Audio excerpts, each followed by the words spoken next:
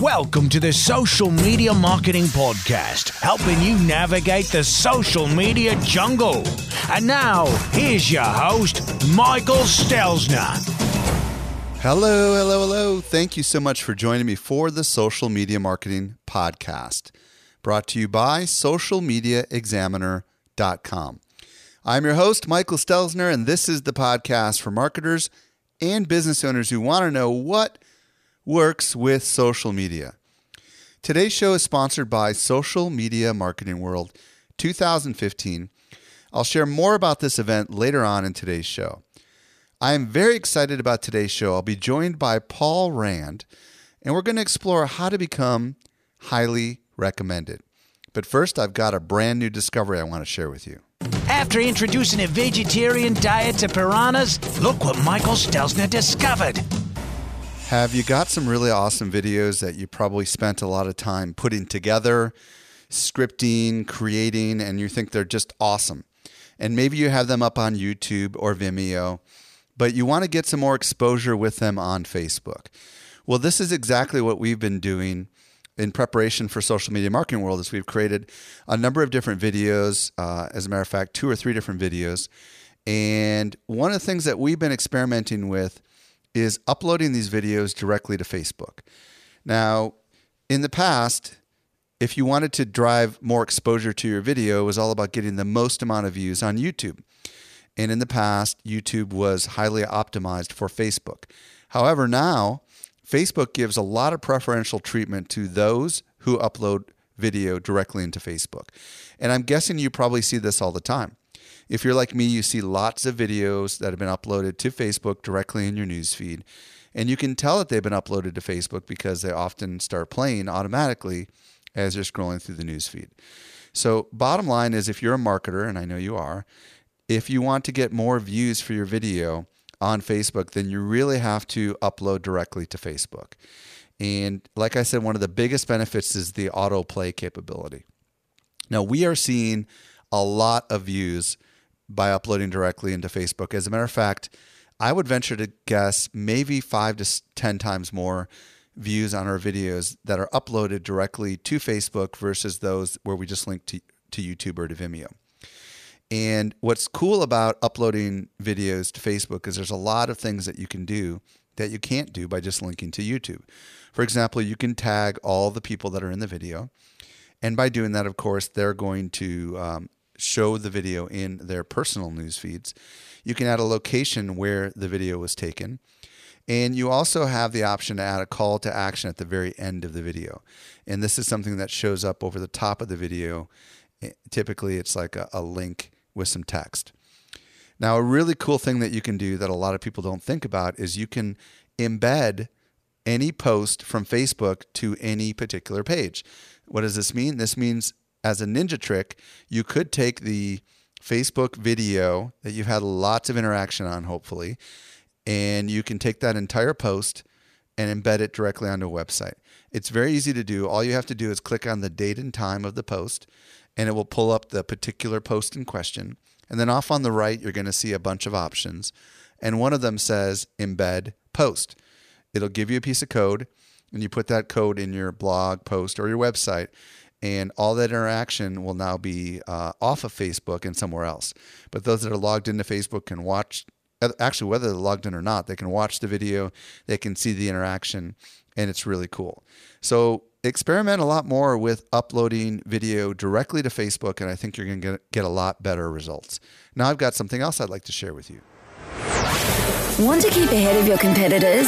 Need to master a social platform? Struggling to measure your ROI? Discover how to improve your social media marketing at Social Media Marketing World 2015. Brought to you by Social Media Examiner. You'll rub shoulders with the biggest names and brands in social media, soak up countless tips and new strategies, and enjoy extensive networking opportunities in San Diego, California. Pick from more than 100 expert-led sessions across 7 tracks, focused on tactics, strategy, measurement, corporate, small biz, content, and the future of social.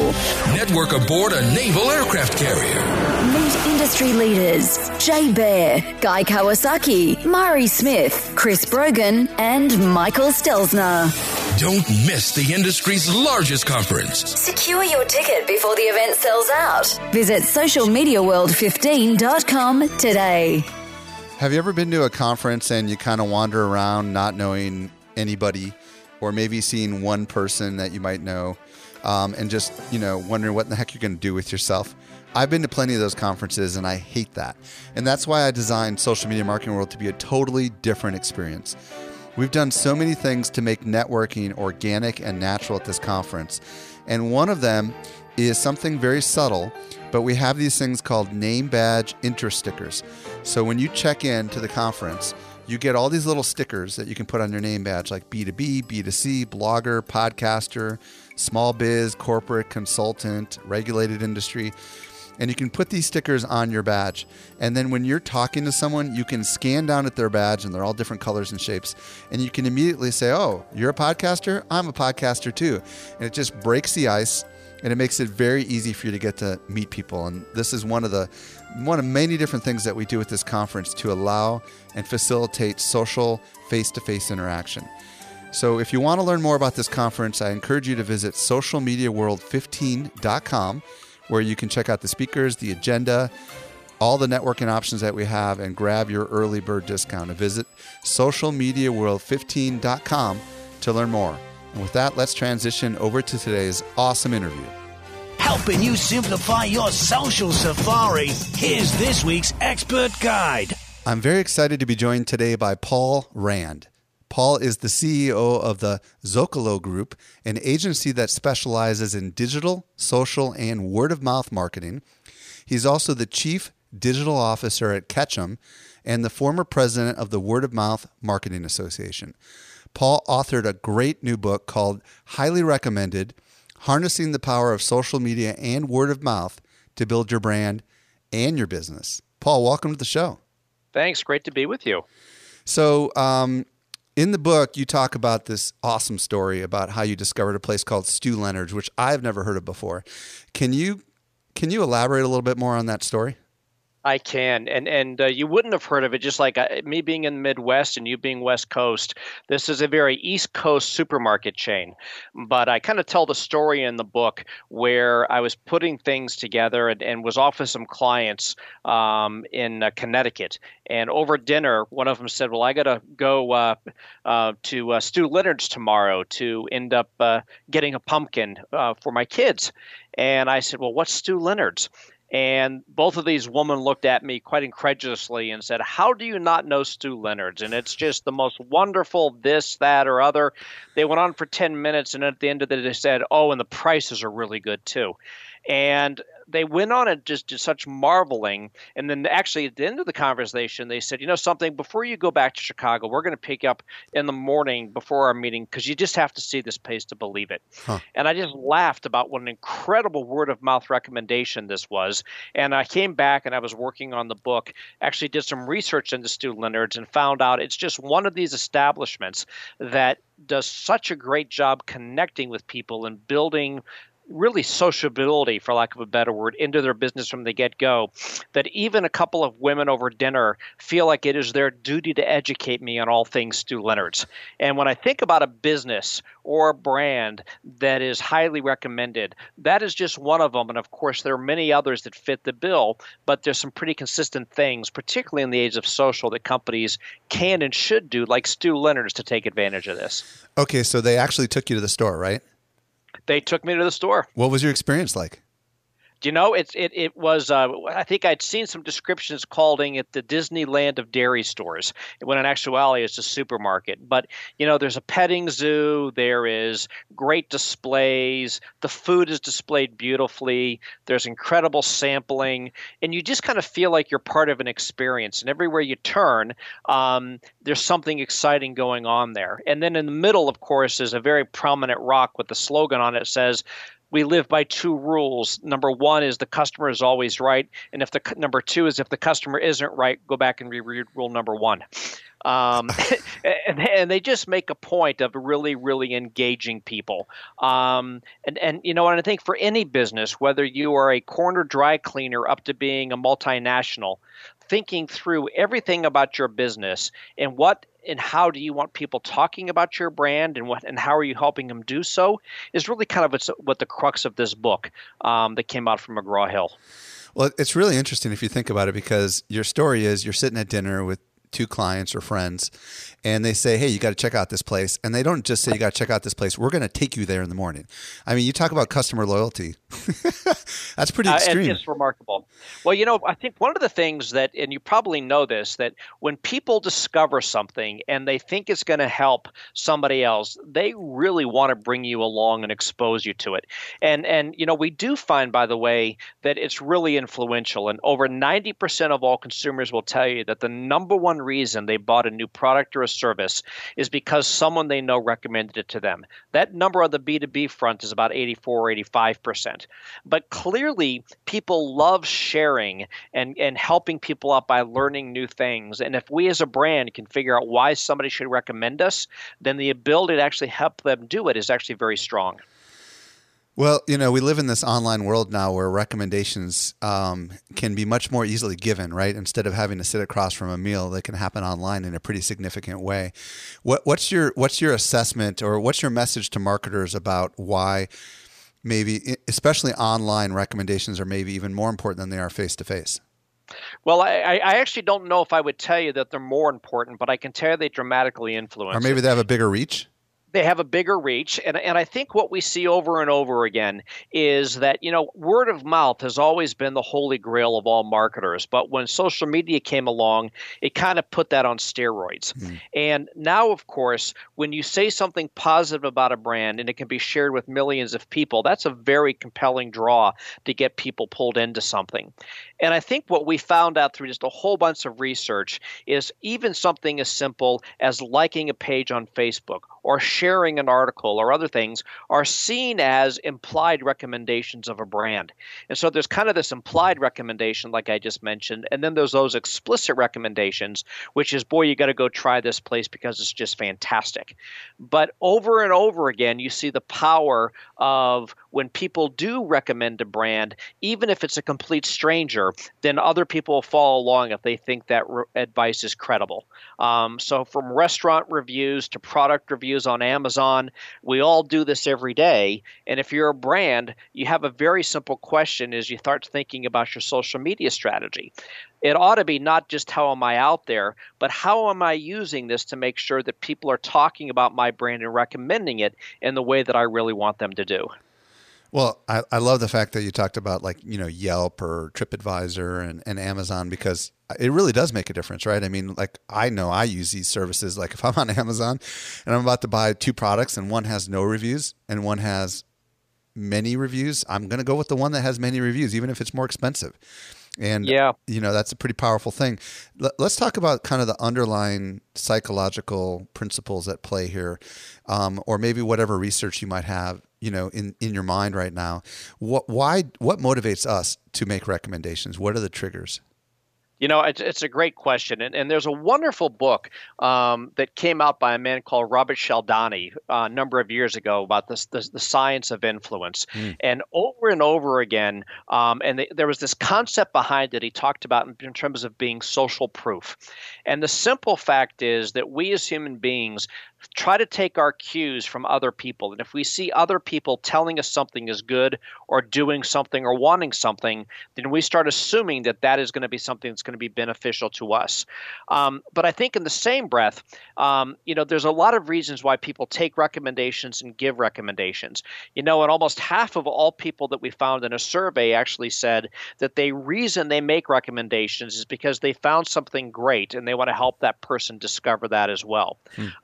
And oftentimes, over 90% of people actually say that they end up making a recommendation because they had a positive experience with that brand. Now, I'm going to tell you the other side of this equation is actually, even more damaging, however, because 67% of all consumers tell you that if they see 3 or more negative reviews on a product, they will either not buy that product or completely ignore it and go on to another one. Back to your comments of earlier. Right. So there's an incredible upside to getting this right, and there's an even greater downside to getting it wrong. Well, and for those that are interested, I pronounce his last name Cialdini, but Robert Cialdini's book is called Influence, Science, and Practice, and it's such a great book. I think it's definitely influence, and I think science and practice goes with it. But what I love about that book is it's based on a lot of interesting research that's been done in the psychology world. And funny enough, back when I was in college, I had to read that book, and I had no idea, that book would be such an important book. And that guy has just done crazy seminal research. Here's a question for you. Do you think that everyone is capable of a recommendation, or do you think that some people are more inclined to recommend than others? I'm just curious what your thoughts are. It's interesting, and it comes in strange ways.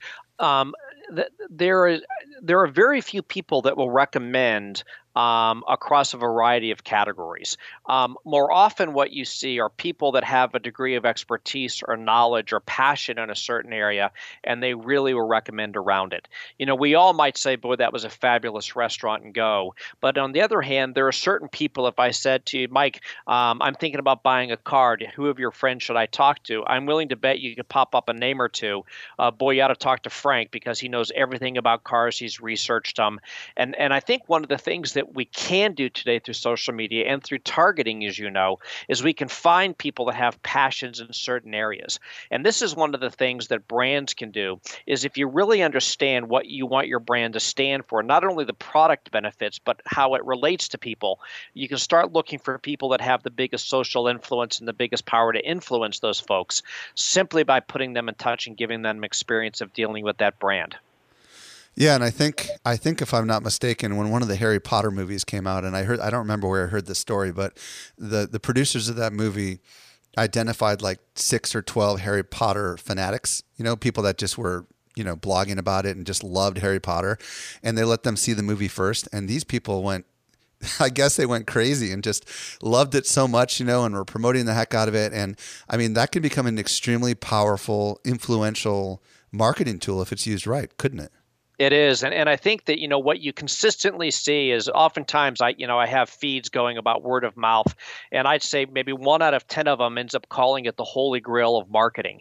And I think in the world of social, it truly becomes that holy grail of marketing. And now, what I oftentimes talk to folks about is, we see a lot of dialogue these days about becoming a social business. And I think people can get their arms around a little bit about what that means to be a social business, but they really start getting their arms around it when it says, I want to be a highly recommended business. Mm-hmm. And that doesn't just mean in your marketing. It actually means in your human resources, in your recruiting, in your innovation, in your operations, in your customer service. If you are in a leadership position in your company, simply thinking, how do you want people to recommend your brand, and then giving them the ability to do so, and then making sure that you're monitoring and tracking against it, which is really in some ways kind of the idea of Net Promoter Score, you start having dramatic improvements in your business.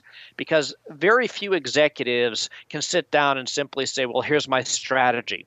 But if you say, tell me how you want people to talk about and recommend your brand, usually come up with something pretty quick, and then you actually start having to set up your business operations to deliver upon that. Talk to me about Net Promoter Score for those who may not be familiar with what that means. I think that hopefully there's a lot of awareness around this, but another famous author, Fred Reichheld, that was with Bain & Company, had put out a book called The Ultimate Question.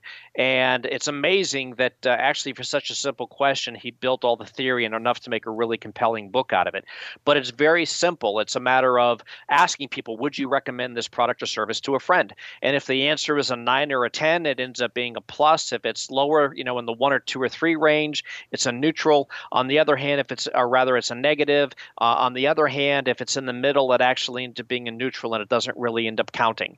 And so part of this is just simply making sure that you end up having more net promoters than you do detractors. But it's amazing how you can start determining brand health in terms of looking how a company is recommended and what they're talking about. And there's even studies, and I referenced some in the book, where some researchers actually did looking at recommendations across a portfolio of equities and found those that were more highly recommended ended up outperforming others by 9 or 10%. So there's a lot that can be learned out of people that are talking about brands and why they're doing it and what they're saying. Well, I would imagine you could ask the question, would you recommend this, product or blog or podcast or company or whatever it is you're trying to get feedback on? Do it on a scale. And then I would imagine you could also ask why. And if they say why, then that could be some great ammunition for your marketing, couldn't it? It really is. And, I think we're no longer, even to tell you the truth, on the period of having to do focus groups along those lines. We've done a lot of surveys and research here, even around things we call the recommendation index. And I'll give you an example that I put in the book. If I asked you out of hand, what do you think is the most recommended coffee chain out there? What would you tell me? I'd probably say Starbucks. Okay. And a lot of people would. I can tell you that there's far greater volume of conversation about Starbucks than any other brand. But you can literally go and do a study and figure out by analysis, when people talk about a coffee chain, what characteristics do they most positively comment on and which do they most negatively comment on? And then you can actually start analyzing that. Believe it or not, Starbucks actually comes into the middle half or even a little below that. In our survey, which was done about a year ago, it was Caribou Coffee that unquestionably seemed to be the most recommended brand online. And when people were saying, boy, I really love getting coffee from here, the thing about Caribou really drove people to do that. Starbucks is kind of other than, the most recent flash, for example, around what's in pumpkin spice latte, is almost a very neutral brand. You have, a vast majority of people that use it in terms of conversation, but not openly advocating because they really love the product. What you really want to do is find out in a certain category, why do people love to share it? Why do they not like to talk about it positively or make negative recommendations? And then if you decide what you want your brand to stand for, then you can dial up those things that people really recommend. The foreword to this book was actually written by a woman by the name of Margot Georgiadis, who is the President Americas of Google. And she ended up writing in there about the tight linkage also between social content and recommendations in search. And actually, out of the 8 leading things that are driving search results today, 7 of them are social content, which also gets back into this. Boy, if you can really figure out the words of how you want people to talk about your brand, build it into your content, get other people to talk about it and share it, not only to drive those recommendations, but you're also driving organic search results.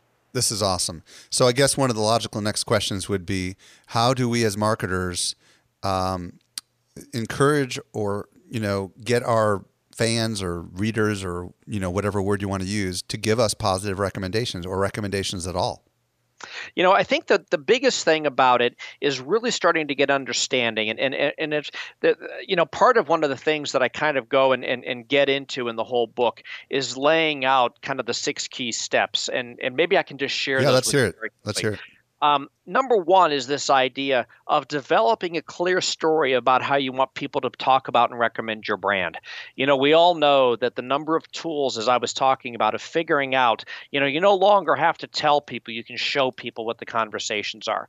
But for any brand, Michael, if I was going to talk about your show, you probably want to say you have the most fascinating guests, they're articulate, they're current, whatever it is. Right. If you knew how you wanted to have people say that, then you would actually drive to build a product around that. Number 2 is this idea you have to live your brand. And just like we were talking about with Stu Leonard's, or whether you're a corner grocer or whatever the case is, you have to do things consistent with how you want to be recommended so that your business operations reflect that. You can't fake people out. And I'll make a big argument that social media and word of mouth has actually forced companies to be better companies, because there is now a complete amount of transparency whether they want it or not. Number 3 is this idea of being human and transparent and living up to your mistakes quickly, because every brand out there is going to do something wrong, purposefully or not purposely, and how they decide to address it is going to make sure that they maintain that goodwill. We've all heard the stories of you can build a reputation over 25 years and destroy it in 30 minutes. And you really want to be on top of it to make sure that in this world that you're really managing your reputation from a positive and another. Hey, Paul, let me pause you there for a second. So Sure. Help me differentiate between living your brand and being human, if you wouldn't mind. Living your brand is this idea that everything that you do in your business should end up driving what and how you want people to talk about you. And so say, for example, that I am a brand that really supposedly give a woman confidence. Then everything that I put out about my brand should be about women and confidence and then relate back to the product in some way or another. Gotcha. And then that brand ought to be living that every day. But say for another example that one day this brand does something and it messes up and it actually does something that might not be seen as contributing to women and their confidence, and people are calling them on it. What they have to do is come out and say, something, you're right, and we didn't see it the way it was intended. We've had a big commitment to this. We didn't believe it was going to come across that way, and that was the last of our intentions. Sorry, and here's what we're going to do to make sure we don't do that going forward. Awesome. Okay, so the first one was develop a clear story. The second one was live your brand. And the third one was be human and transparent, live up to your mistakes. What's number 4? Number 4 is this idea of staying engaging and interesting. I think we're all familiar with that, the whole idea of the McKinsey purchase cycle these days.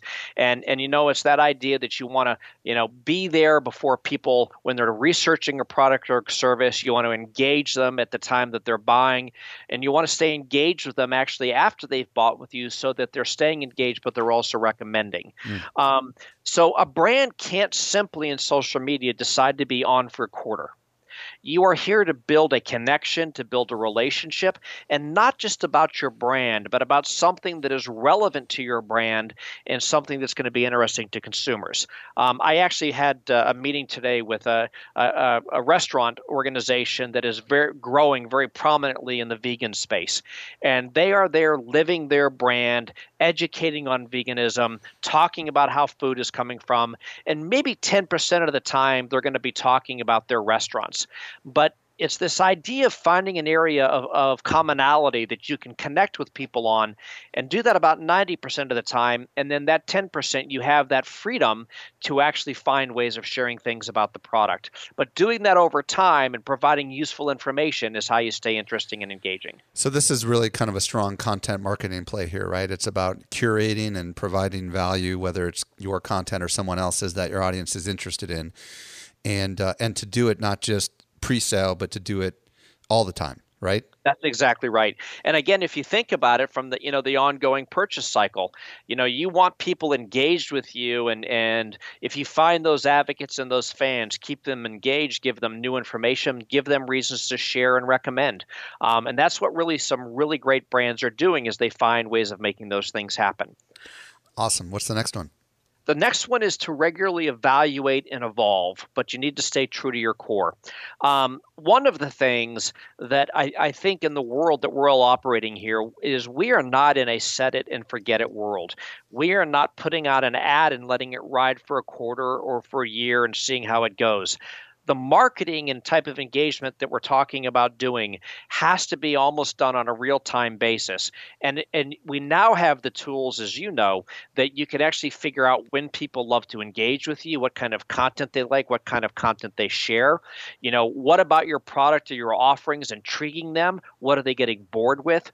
But this idea of really deciding what your core values are, but constantly evaluating and evolving them to make sure you're keeping sync with your audiences is really important, because it's almost like being in a relationship, because it is being in a relationship.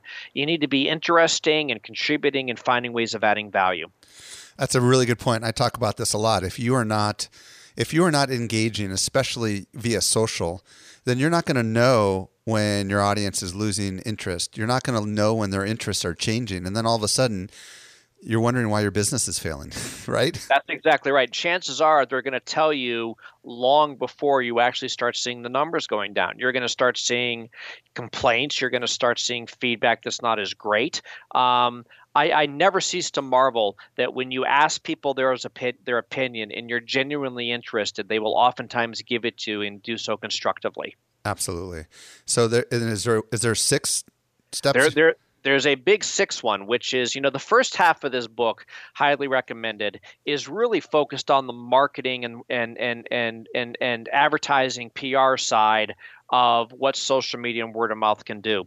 The second part of the book is more like a business operations type of directive. And what I talk about in the second part is this idea of needing to structure your organization so that you are recommendable from the ground up. So that in your human resources, in your marketing, in your operations, in your customer service, in your R&D, you're constantly thinking about why somebody would recommend you and talk about you. It's fascinating even on the human resources point of view. Statistics over and over show that somebody that comes into an organization from a referral or a recommendation stays 45% longer than somebody that comes in through general channels. And their likelihood of adapting to the organization and fitting in goes up almost to an equal percentage. And so over and over again, now you have sites like Glassdoor and others that a company has to really say, how do I want my prospective employees to think about me and look at me? What kind of people am I looking to attract? And that's the type of organization you start putting together, and you find ways to even help your employees share that on the external world. Same things with being a great business partner or being open to innovation. So every function ought to have this capability of saying, we are going to focus on how we want people to talk about us and recommend us. And here's the role that you have in making this happen. Even if you think your job is just in finance, I'm here to tell you that you play a crucial role in how our different partners are going to recommend us to do business with. Wow. I mean, that is extremely fascinating. Now, curious if you could share an example, maybe other than just Stew Leonard's, and maybe if it's an online company, it doesn't have to be, but if you have one in the top of your mind, of somebody who seems to be doing all this right. I'd be negligent if I didn't at least throw out a client name or two. Okay, go for it. And I can simply end up doing that, and maybe even just give you an example.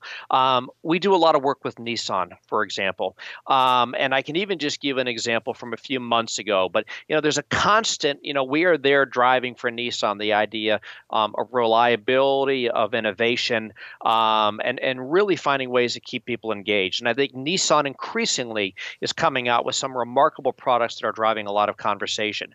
But a few months ago, our team was working and looking on Craigslist and actually saw some guy that was marketing a 16-year-old Nissan Altima and put together a very sexy new car video looking thing to drive a sale of this car, and he was asking $1,600 for it. And it was so campy and so fun that the team saw it and immediately contacted him, worked with the client, and said, this is a great content opportunity. We'd like to buy this car and then drive conversation around it. I think I saw that video, actually. Was this like a couple months ago or something like that? Yeah, it was a little longer than that. Okay. But this was a brand that actually, was quick to take a risk. We bought the car, all of a sudden there were millions of people talking about this great video. They were talking about how reliable Nissans were, how much they are evolving and innovating. And then actually all this stuff turns into getting coverage all over the press, all saying all these great things about what Nissan did in this example. But it was just this way of brands, you don't plan for your content, but you can plan to be spontaneous. And brands that really put together, they understand their audience, they understand their messages, they understand the content they want to share regularly, and then they actually have things in place to be really on top of new content that's coming out. That becomes very compelling. And the client we have, there's a fellow by the name of Eric Marks that just is a guy that, is constantly looking to push the envelope and to really do unique and innovative things. And that's very compelling for a brand to be in that position. Awesome. I want to talk about things that we can do after someone makes a purchase, and in particular an online purchase, because it seems so obvious that after someone makes an online purchase that you could ask them to do something, that might be leading to a recommendation. Is there any particular things that you've seen businesses doing online post-sale to encourage recommendations? Yeah, I think you're going down a really great path here. And, and the first thing is not to jump out of the box and to just say, would you write me a recommendation? But it really is a matter of making sure that people are satisfied with their purchases if they have any questions. And then actually saying, boy, if you did have a good experience, we'd love it if you would share it. And people oftentimes are flattered to be asked, and they will go out of their way to do so. And then what really is incumbent upon the brand is then to acknowledge that and not not just let it stay out there. And so I think back to your example of things that, we talk about it here as kind of high-fiving your fans. And brands ought to be in a constant position. If somebody is saying something nice about you, that you find a way of acknowledging them, thanking them, and just encouraging them to stay engaged with your brand. And the number of companies that do that is so small that you would be absolutely amazed. And then you'd be even more amazed when you see the feedback that comes out of doing it right. We do something, we do a physical conference every year called Social Media Marketing World. And typically, when people make the purchase decision, they're pretty excited about coming to the conference. And the second after they make the purchase, they're sent to a thank you page. And one of the first things on the page, it says, click here to tweet your excitement. And you click on it, and it puts a tweet into the Twitter feed that says, I'm attending Social Media Marketing World with our hashtag in it. And a lot of people end up adding a little bit to it, like I'm super excited or I can't wait. And we aggregate all those into a little feed, and we put them right on the sales page. And love it. I got to tell you, that works like a charm. Well, and good for you, and you're kind of eating your own cooking here, which is fantastic. And I think you can do that just about any brand that's out there. Oftentimes we talk about putting together something we even call a recommendation hub, where you can put even little microsites together that aggregates reviews and good content about your brand, and it makes it very easy for people to find it. Again, back to that Robert Cialdini type information. If you see other people embracing, loving going to a conference, then you're more likely to adapt to it and go along with it as well. Well, I got to tell you, this has been really spectacular. And I think a lot of people listening right now are like, wow, we've just scratched the surface of this. But why don't you tell everyone where they can discover your book, Highly Recommended, which I highly recommend, and where they can discover more about you, Paul Rand? Thank you. Well, of course, you can find it on Amazon. It's under Highly Recommended. And fortunately, there's a lot of lovely reviews that are on there for the book, and a lot of encouragement about really the practicality of this, but also I think some of the research that goes into it. And as you mentioned, I'm president and CEO of Zocalo Group, Zocalo, and we are a division of Omnicom and of Ketchum. And a lot of information is available on our website, along with a lot of research and other things that some of your listeners might find interesting as well. And I just want to say to everyone listening right now that this book is excellent. I do not say this a lot, but this is a very easy read. It's extremely well written, and I strongly recommend that you go out and check out this book, Highly Recommended. Paul, thank you so much for joining me today. Thanks for all of your positive comments. Well, I hope you got a lot out of that interview. I know I really, really enjoyed it. If there was anything that we talked about in today's show and you missed it, well, don't worry. We take all the notes for you because we know you're probably like I am, out and about listening to this show.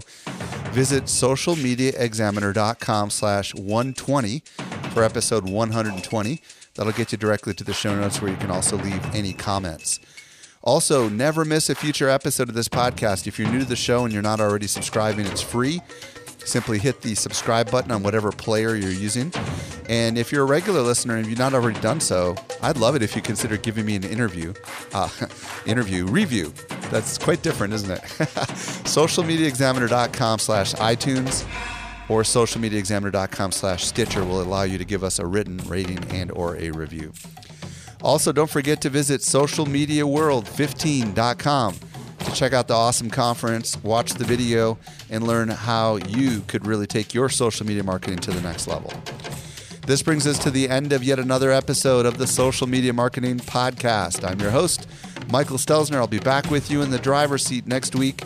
I hope you make the absolute best out of your day, and may social media continue to change your world. The Social Media Marketing Podcast is a production of Social Media Examiner.